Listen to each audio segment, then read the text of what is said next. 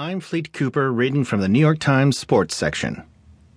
A Push to Improve the Welfare of a Sport's Involuntary Heroes by William C. Rhoden.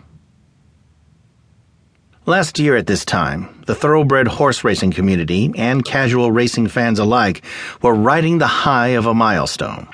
American Pharoah had won the Belmont Stakes to become the first horse in 37 years to complete the Triple Crown. A year later,